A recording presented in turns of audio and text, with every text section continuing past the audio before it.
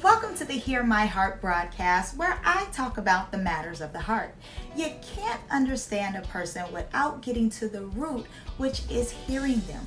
I am your host, Tiffany Rochelle, affectionately known as the People's Cheerleader. Here's something I want to share about me. I'm an author, a speaker, a heart and a motivational coach, and I'm so excited that you've tuned in and we have the opportunity to grow together. I'm here to encourage and motivate you to be the best you ever. If you're feeling a little stuck or stagnated, or you're having a hard time getting over some things, please know you're not alone and that you've come to the right place and you're listening to the right person to help you through that. So let's dive into today's show of Hear My Heart. Here we grow. Hey y'all, my pastor did some good teaching on today, and I am so very thankful for Dr. Powell. But there is something she said that captured my attention. What she said was, don't quit when God is trying to equip you.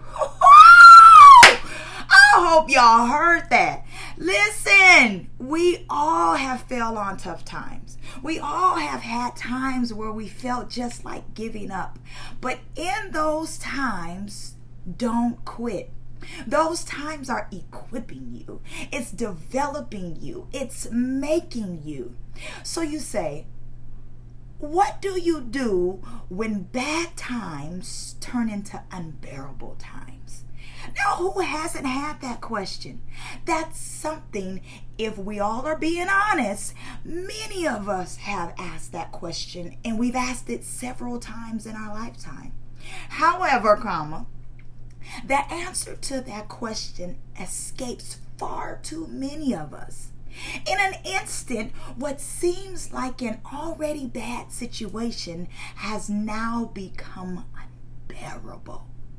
Have you ever felt like when that moment lasted the whole day, and that day has now turned into a month just like that? Do you have relationships that continue to make withdrawals and no deposits? And you find yourself asking God, how can I keep going? The rubber ain't meeting the road, and I feel like I'm about to drown. When we become desperate, friends, we cry out in desperation, which is an entirely different kind of prayer. When you're desperate, you pray differently. There is something that stirs up in your soul that's crying out for deliverance and will push you past those quitting places. Friend, I want to share with you, God hears the cries of his people. He has done it before now, and he's moved on their behalf. Sweetheart, I want to share with you, he will do it for you too. There ain't no mountain high enough. There ain't no valley low enough. There is no river that's wide enough to keep him from getting to you and helping you to push past the quitting place. So pray and keep praying. Believe and keep believing. Forgive and keep forgiving. When you get in those times of quitting, get wisdom from godly counsel. Guard your space, guard your peace, guard your mind, and guard your heart. Do what it takes to push through. Anybody can quit, beloved, but everybody can't hold on. So let me encourage you on today. Hold on. Don't give up. Push past your quitting place. Pray through quitting. When you stop living, you start dying. And baby, we shall live. Don't let the condition you're in dictate to you that it's the end. This condition will not be the last word.